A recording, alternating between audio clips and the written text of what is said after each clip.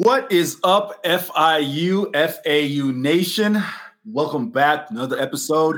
SHULA Bowl Podcast, as always, brought to you by the fine folks, 5 Reasons Sports. Shout out to the boss, Ethan Skolnick, for giving us this platform, as always. This is the week that this platform was created for. Unfortunately, this is not the week that we've wanted in terms of this platform. Again, it is another SHULA Bowl now. This is our third SHULA Bowl doing this podcast. But it is not the kind of atmosphere we'd like around this game. FAU comes in 2-2. FIU comes in at 1-3. Got a full house tonight. Myself, Eric Henry, FIU beat writer, SB Nation, joined by everything FAU, Owls 247, 247sports.com, Shane Marinelli, and he is no longer David Hondel on at least the listing of this on Uber Conference. He is just sad. He's gone from sad sports fan to now just sad. Mr. Hondel 321, David Hondel, our resident FIU super fan. Before we kind of get into what we're thinking as far as the SHULA Bowl and, predictions, previews, hot takes, we have plenty of them this evening. I know last week it was me coming off of my trip to Vegas, so I want to allow Mr. Hondel. What do you want to fill us in on your debauchery, your escapades out there in Vegas, sir? Well, I'll tell you what, it would have gone a lot better if two things would have happened. FIU hold on to a 17-point lead, and the Dolphins don't blow it to the Raiders. However, it was an awesome time. First time really in Vegas. It was pretty much as hyped as everyone said it was. I think I slept a total of 4 hours in 4 days.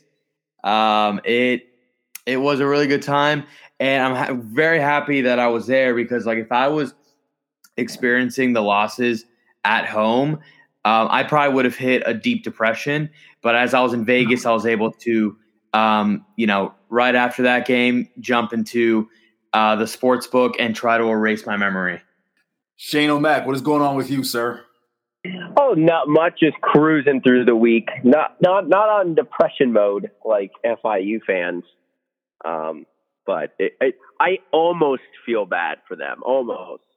There was an inkling where I was like, "Dang, I feel bad." And then there's a couple, rogue FIU Twitter accounts still talking. And I'm like, "Nah, let's hang a 50 burger on them this weekend." The reason I know it's almost, Shane, is because you actually sent out early in the week a pseudo invite to FIU fans, a call wondering who's going to make the trip. I'm like, come up. Listen, I want to say this. Go ahead, David. I'm sorry. No, I was going to say, I don't think I saw a single reply to that tweet from an FIU fan saying that they're going this weekend. So I think a couple parents are still going. Players, parents, but I would hope so. What I was going to say is, I talked about this a little bit before we started recording. David, definitely wants your thoughts on this. Even as someone who just is completely neutral in this whole thing, it's kind of depressing to see just how, down the FIU fan base is right now. This is in the 4 years of uncovering the team. I said this off here. I think this might be the lowest that I've seen them, and I definitely can't speak into the years prior. I'm going to come to you with that, David. But even in 2019, I know some FIU fans. Shane, correct me if I'm wrong. Didn't Chia Panther and Danny Dennis and a couple guys swing by your tailgate? Yeah, they were still there was still some hope at that point. I saw them on that night. There was a rainy tailgate, and the sun cleared just for a kickoff. It was a beautiful night, and more Owl domination. But yeah, I could totally. There's a part of me that totally gets at this point. If my head football coach on 3rd and 2 decided just to run a comeback when the other team only had one timeout left. No, they had no timeouts left. They had no timeouts. Yeah, so they could at least run 4 seconds. Even if we don't get it, you put the ball in the hands of your best player, and guess what? Yeah. If you don't get it, you can still kill a minute off the clock, including the punt. We'll get there. Hondo, we'll get there. We'll get there. I want to say everyone's hot takes. I want them fresh, so we'll get there. Wait, Eric, I do want to say something about the fan thing. Yes. Yeah, this is pretty rock bottom. I've been around the entire time, and granted, in the early days, I was, obviously very young. So, maybe, but even then, it was a young program. Expectations weren't really much. The only time I've seen fans this upset was probably during the Mario firing, but even then was semi-split because there were some fans that didn't care. Like they didn't really like Mario, weirdly enough, and they know who they are when they hear this. But that was probably the most when I had seen fans really, angry with the program and the direction of the program, because then the Ron Turner years happened and it was just kind of trashed the entire time. But then we bring in Butch and, whatever, I'll say 3 good years, even though the third year was just pretty much just the Miami win, but still 3 straight bowl games. We'll take it. Last year, COVID year, people were down, but all right, whatever, we lost. We were losing so many guys. After the Texas State game, people were like, man, come on. This is rock bottom, Eric. I have not seen – this is universal sadness and universal anger. This is a level that I don't think this team has reached. And to be honest with you, I'm considered by probably all of them the most optimistic fan out there for FIU, and even I'm hitting rock bottom. I'm gonna say it though. There's an element, and I have my reasons why I think this is how we should handle the show. We'll probably go pretty long today. We should talk about the game, and I'm also going to say why it's probably a good thing, because FIU needs to clean house. So I think a year where you guys messed around and maybe fell to 6-6 wasn't good. So. Well, it's good to see that Shane is producing the podcast on air, so we'll go ahead and jump right into things here. Now, I just got to give Shane a hard time. This was kind of the format I wanted to do here. Obviously, it is Shula Bowl week, so we do plan on going a little bit long, a little bit extended here. We will quickly touch on the Central Michigan game, quickly touch on the Air Force game, but also we do have some questions from Twitter that we want to solicit as well. So, David, we all know what happened, the 21 unanswered points in the fourth quarter at the hands of Shane, correct me if I'm wrong. Is that Carroll City's Daniel Richardson, if memory serves me correct? Yeah, state champion. There we go. Which is just a final spike, a quarterback from your backyard, which, man, if you're Central Michigan, you're going, why weren't we starting him? Well, no, also FIU offered him a full scholarship, and he chose Central Michigan over us. So there's that. More. Right, exactly. As I mentioned, Central Michigan managed to come down from 21 points. They get the victory. David, I want to start right there with the point you mentioned. You talk about the 3rd and 2. By no means am I trying to rationalize the call, because I will admit, this is probably as partisan as you're going to see me in terms of, making a statement one way or the other. I would have run the football, but I can understand, just to play devil's advocate, with how well that Central Michigan have been stopping the run, I can understand Butch Davis saying, hey, you know what? We're going to try and win this ball game here. Let's pass and see if we can pick up the first down. With that being said, as I said, I would have tried to run the ball and maybe try to get at least bare minimum, 15, 20, maybe 30, 45 seconds off that clock, given the way that the secondary was performing. And really, they kind of had no answer for Daniel Richardson in that second half, particularly the fourth quarter. So, David, you kind of hinted at your thoughts, but I'll let you take it away. Was that the most disappointing part of the ball game for you? Yeah, absolutely. There were a few, and I'll touch on them later. But, yeah, I mean, listen, right? Benefit of hindsight, if he catches that ball, we're tooting a different horn. But come on, man. We weren't able to do anything in the fourth quarter anyway. At least, granted our defense had played well up until the fourth quarter, because the fourth quarter they scored 21 points, but until then they had only allowed 10, right? So you're basically giving them, the plan, if he doesn't get it, you're giving them way less time, and the chance of them, settling for a field goal is probably higher. But nonetheless, yes, I totally think you put the ball in the hands of your best player. Personally, I get it. He wasn't playing. He's had a little bit of a couple off weeks, but I still think you put that on the ground there, just oh my God, I'm just envisioning the play in my head. And if you're going to throw it, I don't even, maybe a wide receiver screen or something, to make sure that if he catches it, he stays in bounds, if anything, it was just so off throw too. It seemed like it was either a wrong route by a receiver, or Max just completely missed him. But I'm team put it the rock in the hands of Devontae Price. Let him try to get the 2 yards, and if he doesn't get it, you kill way more clock. And that's the side I would have taken. It was definitely the most frustrating just because of where it was in the game. A couple other spots that were frustrating at the time was the Bryce Singleton bad bounce fumble, the punt, the muff punt that kind of just hit a bad bounce. But like, those are the type of things that obviously somehow continue to happen to us. And it changes the game from a 14-3 first half to a 14-10 first half. And then, the defense didn't really have an answer for Richardson when they brought him in.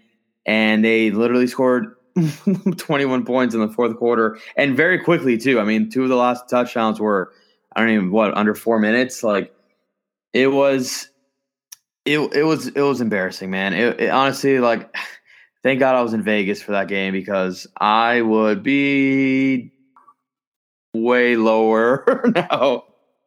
Shane, really quick, before I bring you in here, I want to hit David one last question here, and then I'll, Shane, let you kind of give your thoughts on, FIU. I know you have them ready to go.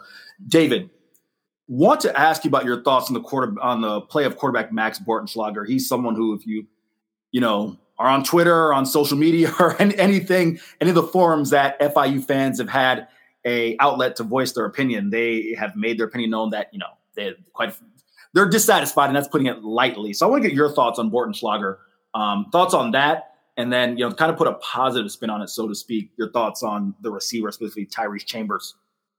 Yeah, I mean, Tyrese Chambers is an absolute stud, and it was really good to see Bryce Singleton out there too. I'm pretty sure both of them had over 170 yards. They both absolutely killed it. The thing with Max, man, it's just like this loss also. I saw a lot of people blaming Max. I don't think this loss is on Max at all. Not all of it, but like he missed a few throws, but at the end of the day, he had almost 400 yards passing. He's got a cannon of an arm. He did miss a guy early, like wide open, but he kind of made up for it. But he's just not like, how do I put this? He's just like, I just don't think he's the guy, but he's also not going to be the guy going forward. It's his final year. I think he's a serviceable quarterback. Like he's fine. Like I don't think he's the absolute issue here. Honestly, the biggest issue with the offense is that, one, we haven't been able to run the ball that well the last 2 games.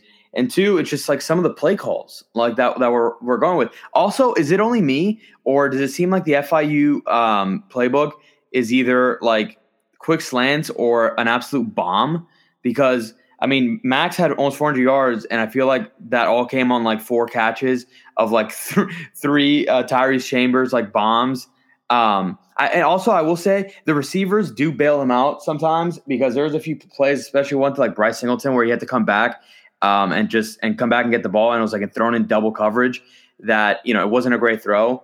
So I just think he's like continuing to be like, he's a serviceable, like, okay, like, meh quarterback. Like, he's not anything special, and he's not really, that bad. Like, he's definitely improved from last year, but I'm not going to go out and say, he's killing it right now.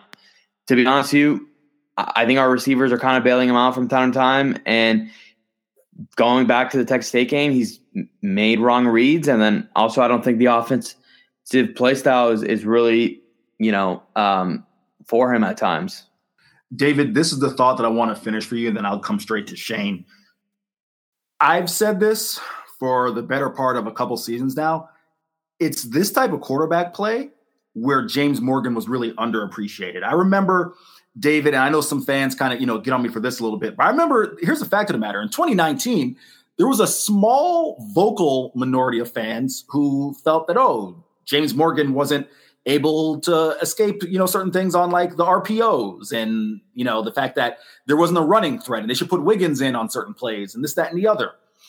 The things that James did were getting you out of bad plays and into good plays. It's not that Max isn't capable of doing those things pre-snap, but it's the ability to really kind of manage the offense. And if you look at Max Bortenschlager's completion percentage, it's 54.3%. That's the big thing. That has to be above 60, 65%. And that's where James Morgan was. That's the difference between you ending up in a ton of second and 9s and same thing, third and longs, and ending up in second and third and manageable. And I think that's a skill that some quarterbacks are innate with, and some of that it comes with the ability to, change things at the line and within the offense.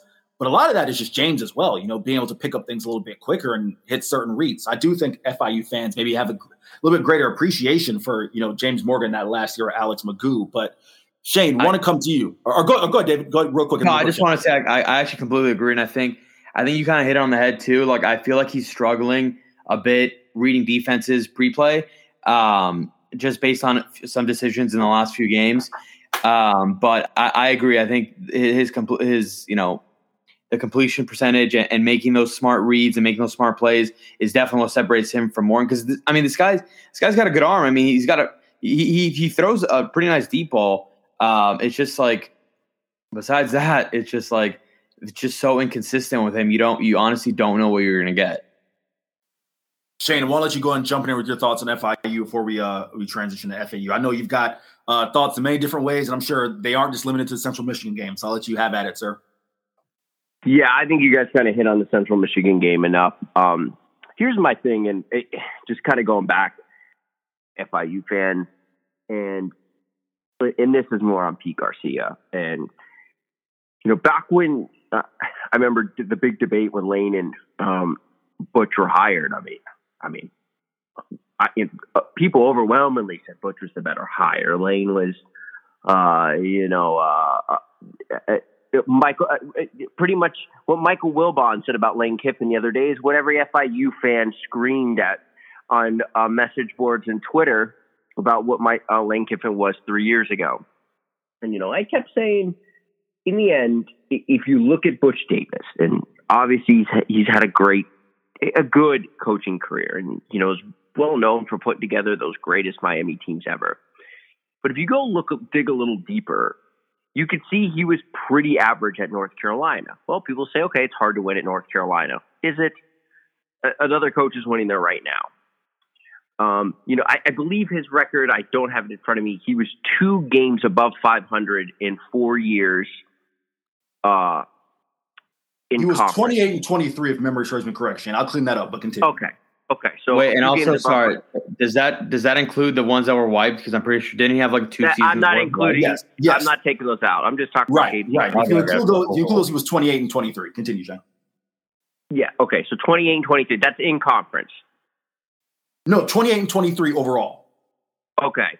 So yeah, so I was more focusing on his conference record. So if you take out a couple, the 28 and 23, if you take out probably the 1 or 2 gimme games a year that North Carolina was playing against, the Woffords and the East Tennessee States of the world, what are we looking at?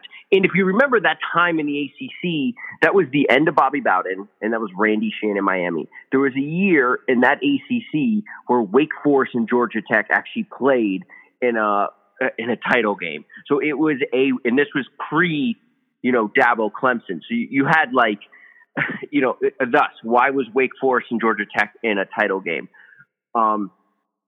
So you factor that, okay, let's just call it what it was. He was pretty mediocre at North Carolina.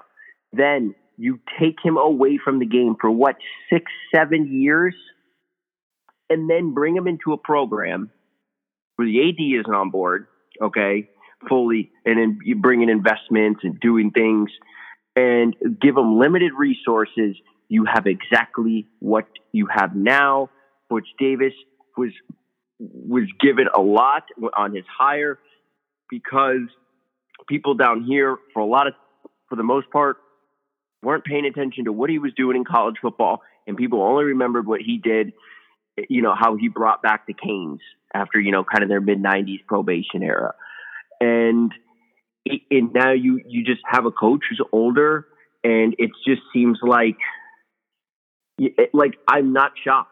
I'm just not shocked. He was mediocre at North Carolina, and it's in this world today, you got to be new and inventive and constantly bring in the top of the line staff, and it feels like he hasn't done that. And in some ways, it feels like Pete Garcia hooked up his buddy with a final paycheck. And I'm not saying that was Butch Davis's mindset going into it, but That's what the end result's going to be. Shane, really quick, just to kind of touch on a couple points you made there. I texted this to you, but you were probably making a point, didn't catch it.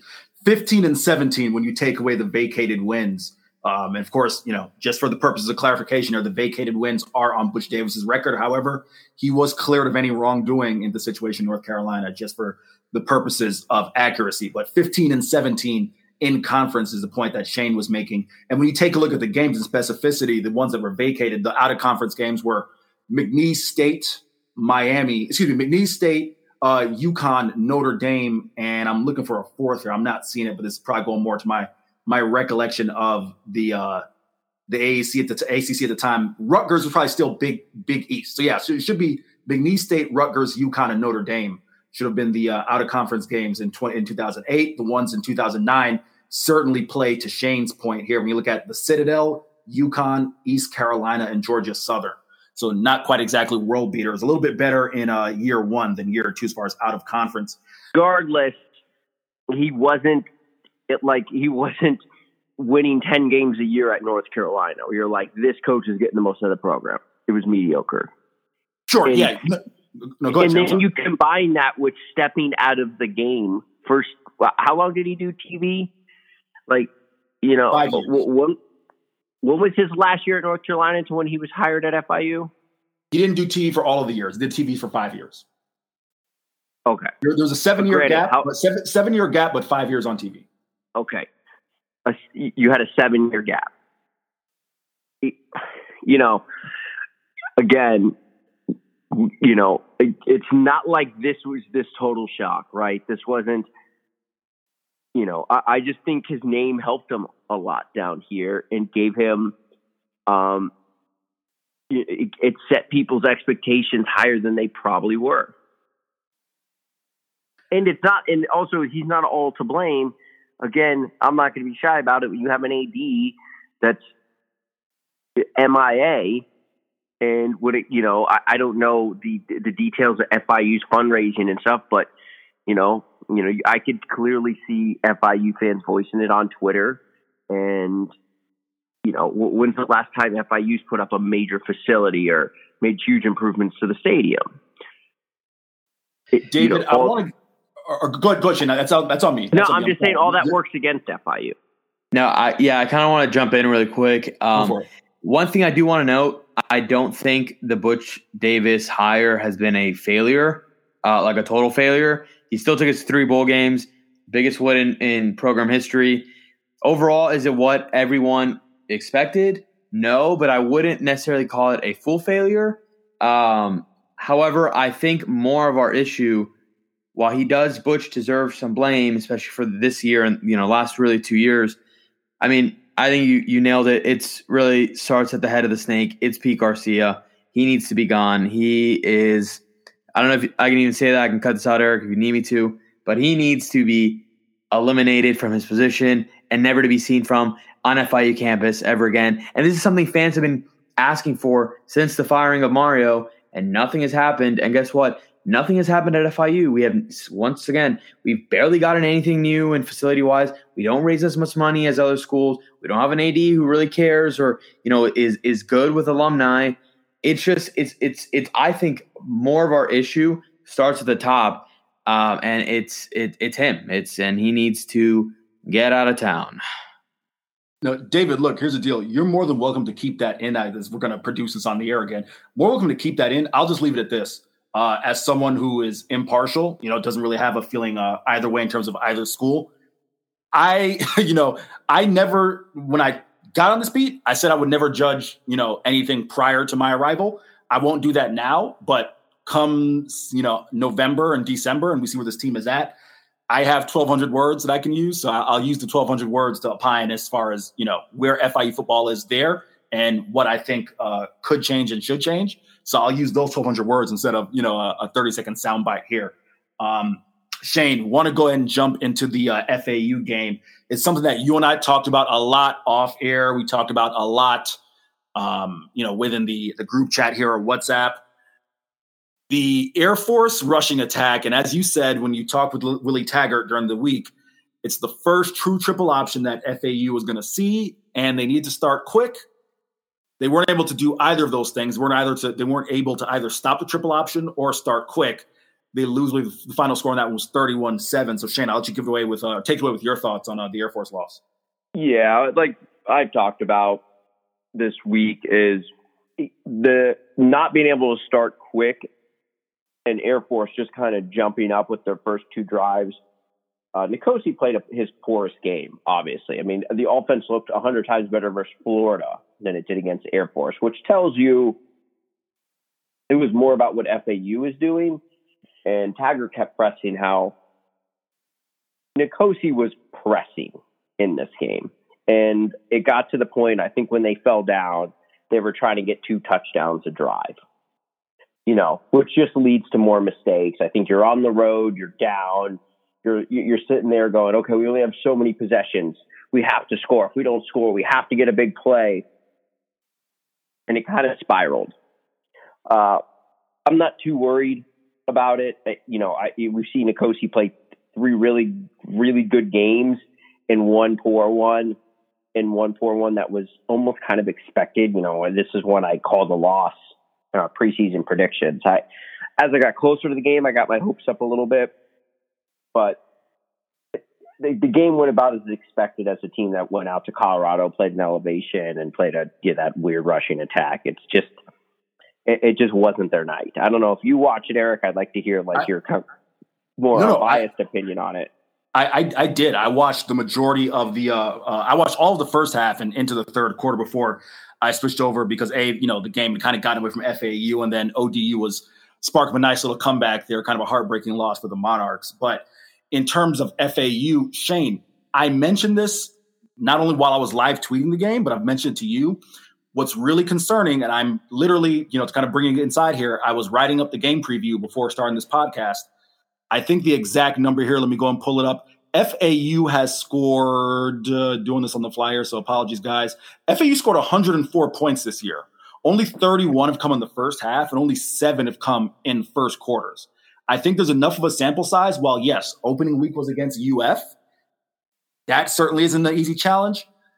FAU needs to get out to quicker starts, and that, to me, is somewhat concerning. Not that I think that that's going to continue for the entirety of the year, but when you look at things in totality, you just can't expect to be consistently a second half team and kind of get jump started overall in terms of the offense, kind of get jump started later in games and expect, to be able to just do the things that FAU wants to do expecting coming into this year. So that's, thing number one. Thing number two, Shane, this is kind of, where I'll defer to you a little bit. I'm not going to judge the 440 something yards that FAU gave up against Air Force as something indicative of their defensive ability. I certainly have more than enough confidence in their ability on defense, just as a whole. And then when you look at things like the Georgia Southern game, that I think they allowed Georgia Southern to something like 135 yards rushing. That's a very good rushing attack. Certainly had their struggles against UF, and then Fordham, they really dominated that game. But just as a whole, where I'm curious is this. That's a tough offense to prepare for. I don't give a damn if you have 6 months, let alone 6 days. But they just seemed kind of out of whack overall. And I don't know if in my game preview, I kind of wrote a little bit of that, Shane, as just when the offense is putting you back out there after, some 3 and outs or not much success, that's going to play a factor in the altitude. But is this something that you're concerned of as we get into conference play where, okay, obviously each game is not going to be the highs of UF, but each game isn't going to be Fordham either. I'll tell you why I'm not truly concerned here. FAU's rushing is it's one of the worst rushing defenses in the country. But again, they've played 3 crazy rushing attacks. Then Georgia Southern, Florida, Florida ran the ball versus Alabama. They put up 250 yards. I'm not worried because other than the one long run Air Force had, they really had to drive the ball. I think FAU had them 3 of 14 on third downs. So, Air Force had to continuously go for it and just chip away. And, I also just made the point with kind of the way FAU's team is right now and, recruiting. Their big defensive linemen are younger. Their older defensive linemen are small. They're just they are built like kind of a Florida G5 team up front right now, which is fine. It's great. It'll work against Marshall, FIU, UAB. It's a little smaller speed, but against to stop the triple option, there's kind of two ways. You either are just fundamentally excellent. You have a great feel for it. Even when you do that, I mean, Air Force's quarterback, Eric, he's excellent. I mean, he has a feel for everything. Some of those last second pitches, it's like, it's the nightmare when you play a triple option team where it looks like you have them and it's just like pitch, 8 yards. And, like I was saying, it hurts them up front, but in the other way to kind of stop it is you just got to manhandle them. You know what I mean? You just got to be so much more talented. Like, if I'm just using an extreme hypothetical here, like if Georgia walked in there, it doesn't matter if they're in position because they're just going to throw guys around. So, it wasn't a good matchup. But that's how I'm looking at that game. It just was not a good matchup. Shane, one last thing that I do want to ask you about in terms of FAU that I just have my own curiosity about. Listen, I like the pieces in terms of receiver, in terms of, TJ Chase. I really am intrigued by the move of John Mitchell at tight end. But Shane, listen, LeJontay Wester, and I wrote about him in my game preview, he's fourth in CUSA in catches, and I love what he's doing. But I don't view him as a true number one. I don't view him as a guy, while he's dynamic with the ball in his hands, I don't view him as that type of guy who, if it's 3rd and 7, 3rd and 8, need to go get a first down. I thought that guy would be TJ Chase. Any concern at all as far as just, where the FAU receivers are? Or is that just, kind of early start and things are still going to kind of, get going with them and Nkosi? No, I think going into the year, I said they were pretty average. And I think pretty average. BJ Alexander's hurt. He's been hurt since camp. That's a guy I was hoping. So you kind of have Wester. Wester is excellent, in the slot doing those things. Brandon Robinson is Mr. Dependable, right? Like you can depend on him for 4 or 5 catches a game, just kind of automatic. And then someone else kind of has to emerge. TJ Chase just hasn't had the numbers he's had last year. I think kind of maybe the style of the offense, getting things to our quote unquote tight end, John Mitchell, you got to kind of remember John Mitchell falls, I guess, in the tight end category now, but still a receiver. And a lot of times you're just not as spread out as much. They run a lot of 12 personnel. Mitchell and Patton are on the field a lot. So it's just, there's not like a whole lot of room for all these receivers. So Shane, I'm not too worried about it. But I will say this, FAU's not a team designed to be like, okay, we got to throw the ball 45 times tonight. Their offense is very much based on play action, running the ball. FAU lost the game against Air Force because the running backs had a combined 13 carries. I mean, that's what really happened, Shane, what I was going to say, I think that was a really excellent point in terms of the style of offense. And that is true. A lot of what FAU is doing right now is they are not spreading out the field. So when you view it from that point of view, that is going to kind of, tighten up things and make it a little bit harder for the receivers kind of make those plays downfield. But as I said, I think LeJontay Wester, when you look at Conference USA receivers, I mean, he's not Jacob Kong or Justin Garrett per se, and that's not a talent thing as much as, different offenses and different expectations. But I think he's more than capable of giving FAU what they need. But want to transition here into the questions we have. And we got a fair amount of FIU questions, but I want to give Shane this first one here, which is a pseudo FAU question here. So Shane, I'll ignore the first part, but first one from Twitter, it is from at JCAlex22, Juan on Twitter. He said, is this week's spread too lopsided, referring to the 10.5 point spread? And then also, he's asking you, what was the difference between FAU's performance against UF and Air Force? And I mean, obviously the talent level is one thing, but I'll answer the spread one first.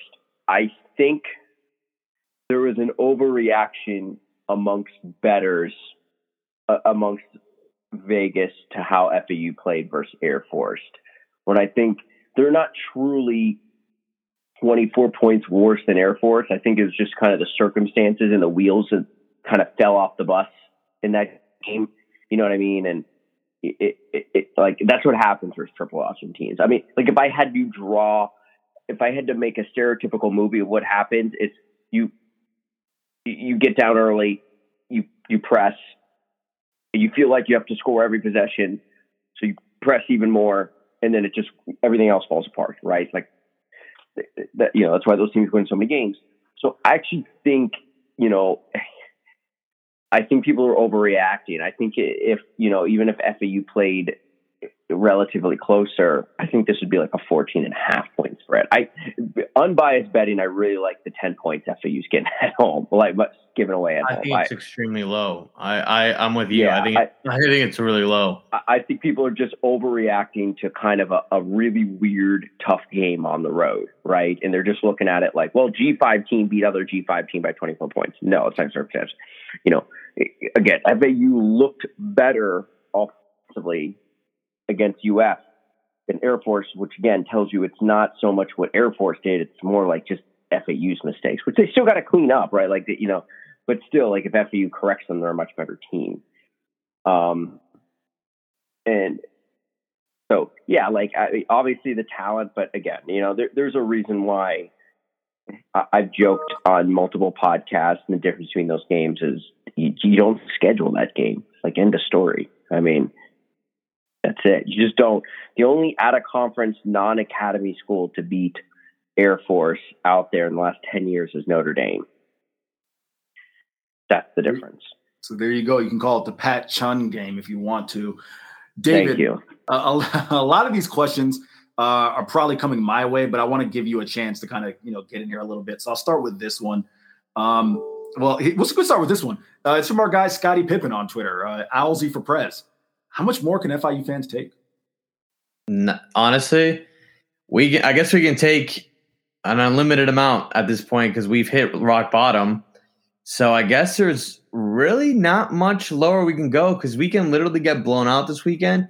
And people are so emotionally scarred that I don't think it would affect them anymore. I think they'd be like, people are expecting, like FIU fans are expecting us to just get rocked this weekend. Like I genuinely think that I think we've reached the lowest point. I swear to God.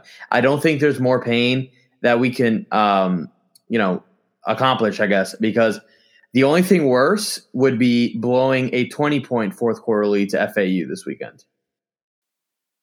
I'm going to say this. If FIU blows a 20-point fourth quarter lead to FAU, I'm retiring. Instead, FAU fans are right now, they would that would be a lost FAU fan.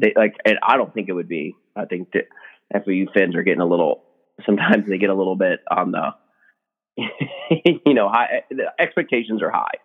So I'm telling you right now, if FIU blows a 20-point lead, a fourth quarter lead to FAU, I said this for LIU, but I really, really mean it this time. I will absolutely retire, and you'll never hear from me again. If FIU blows a 20-point lead to FAU, that's going to be the longest wait for a post-game press conference in my life. Oh, no, Eric. If FIU blows a 20-point fourth quarter lead, save me some room on the UCF band wagon because I'm hopping on. We got. I don't think we have to worry about that. I think Johnny Ford and Larry McCammon are going to take care of that. I know the quarters. FIU is going to cover the first half because FAU sucks first half, and then FAU is going to cover the second half and remove any doubt. All right, David, want to run this one by you too because there's another one I think you can chime in on. This one is from our guy John on Twitter. FIU JM. My man, who, of course, won a lot of money, Underdog Fantasy. Sign up on UnderdogFantasy.com. But I digress. His question here is about E.J. Wilson and Flex Joseph. He's wondering, why don't we see more of them? I get that we're good with Price and Peterson, but we got to find a way to get these explosive guys on the field. I'll opine after you, but I want your thoughts from the fan perspective. To be honest with you, now that I think about it, we did see a lack of Flex Joseph specifically in this game, especially because we had been using him a good amount in the first three games, especially. I mean, I get it, we were getting blown out by Texas Tech, but even before it was a blowout, I felt like we were using him a lot more.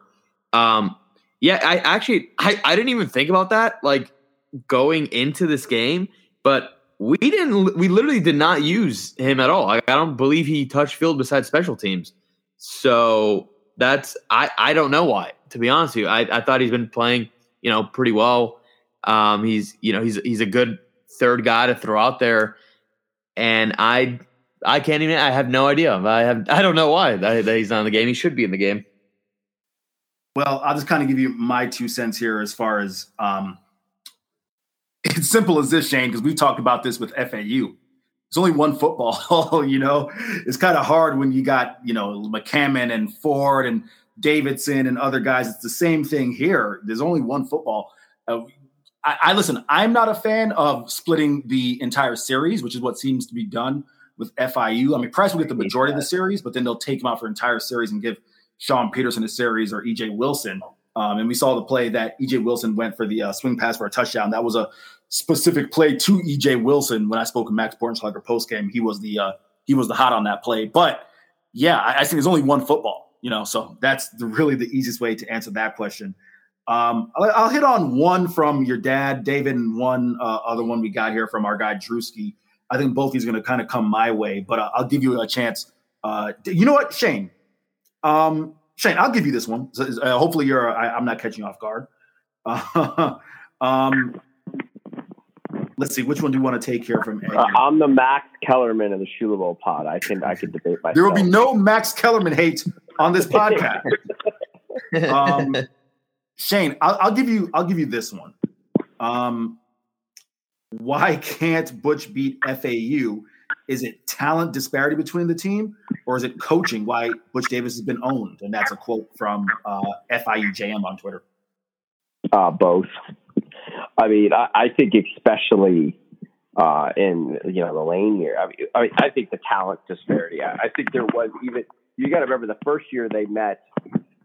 That was a pretty good FIU football team. There was some expectations coming around in that game. Actually, we were a Wisconsin loss away from game day being at that 2017 game. But, there was just this little problem where FAU had this guy, Devin Motor Singletary, running around, for a couple of games in this series.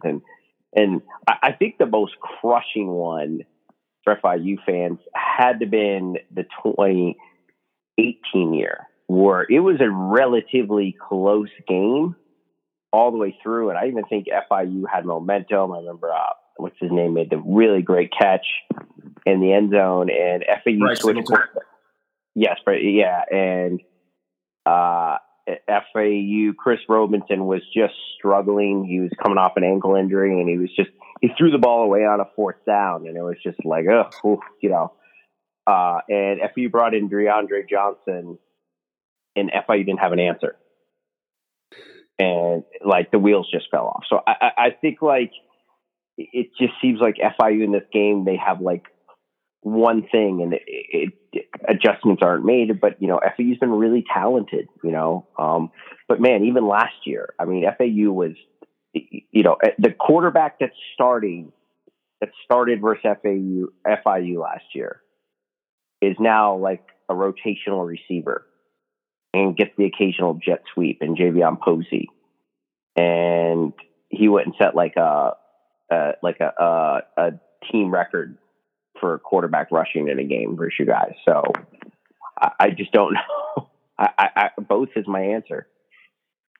I'll go ahead and take this one from Eddie as we close up the questions, and then we'll or go ahead. David, did you want to say something or? No. That wasn't me. Yeah. Sorry about that. Yeah. I thought I heard something. I'll take this one from your dad.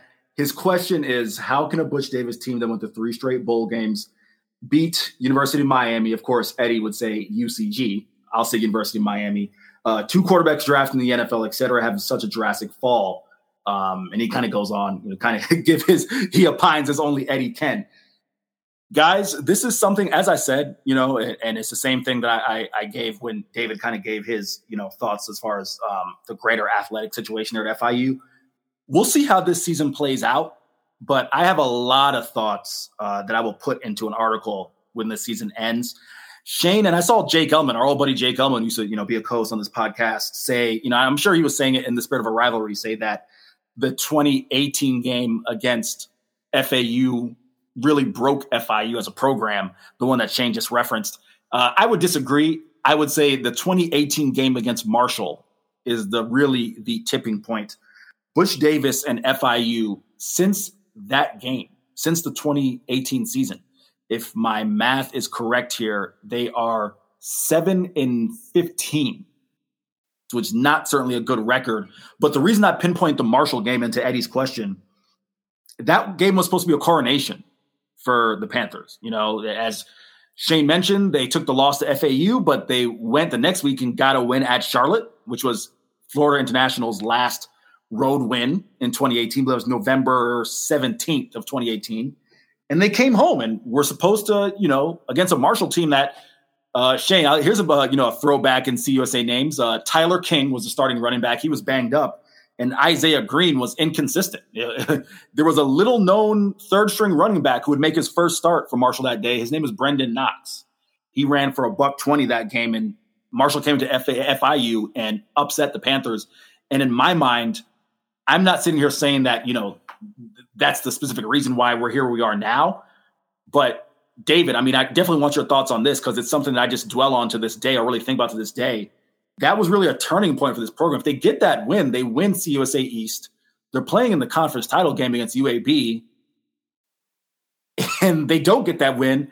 They get the Bahamas Bowl win, but just since then, it's always felt like the expectations were set. You know, they came to 2019 with expectations, really underachieved at 6 and 7, and then we know what happened last year and where we are now. That game was supposed to be a coronation, Dave. I'm sure you remember it, a noon kickoff, a beautiful day for football, and it just was, to quote Maurice Alexander, the same old FIU. Yeah, no, trust me, I know exactly what game you're talking about. I'll even go a step further and say I think the week before is even more crushing when we lost to Old Dominion, which put us in the scenario that made Marshall the must-win. And it's just like almost like, yeah, like classic FIU.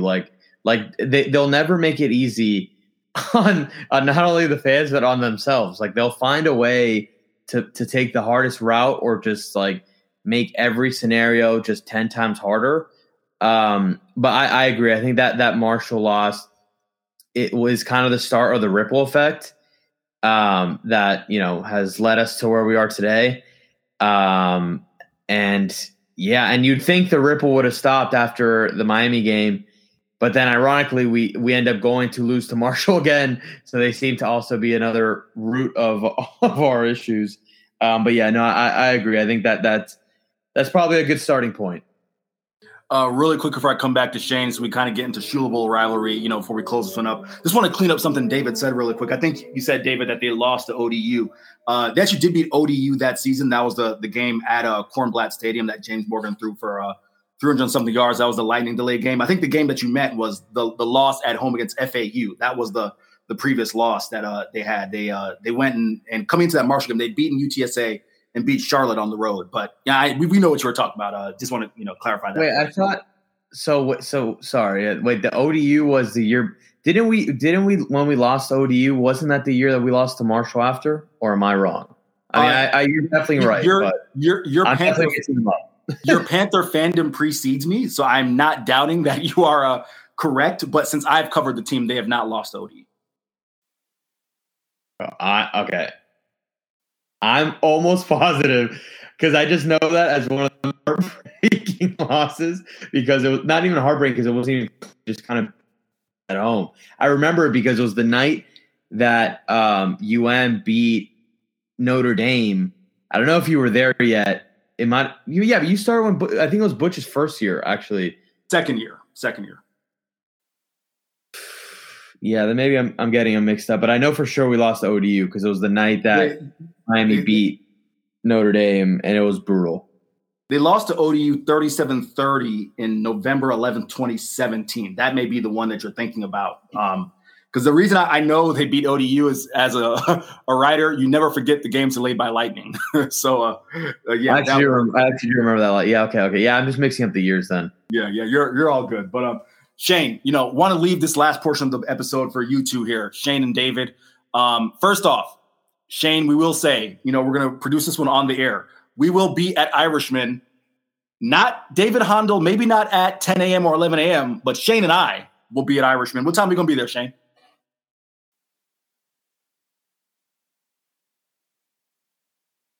Did we lose him? What time are we going to be there? Shane. Shane's already there. Bro. Oh, man. Sorry. I didn't realize I was on mute. Yeah, you can cut that. Shane's 45 years old. Probably fell asleep. Yeah, this is way past my bedtime. We are going to be there at 10:30, chatting it up. It'll be a little quiet morning in there. Headed to the stadium. Parking lot opens at 11:30. Full 4 hours before the game. That's how FAU does it. We'll head in. Eric can hang out. We'll go live from there. Maybe get into a little bit more game preview, actual X's and O's. Because I'm actually a little bit more worried about this one than. I just don't like desperate teams, but we can talk about, I guess, that morning. You know what? I'm back. You should be worried because we're coming out hot.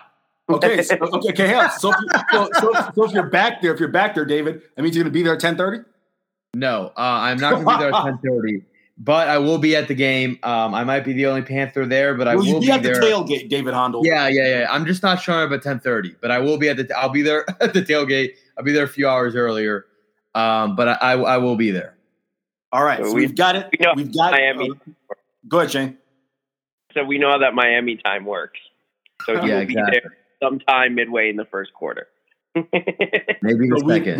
We've officially got it on the books. You can see me and Shane at Irishman sometime around 10:30, and then you can find David when he makes his way to FAU and Boca Raton. So with that, we will close this one up. I want to say thank you for listening, as always.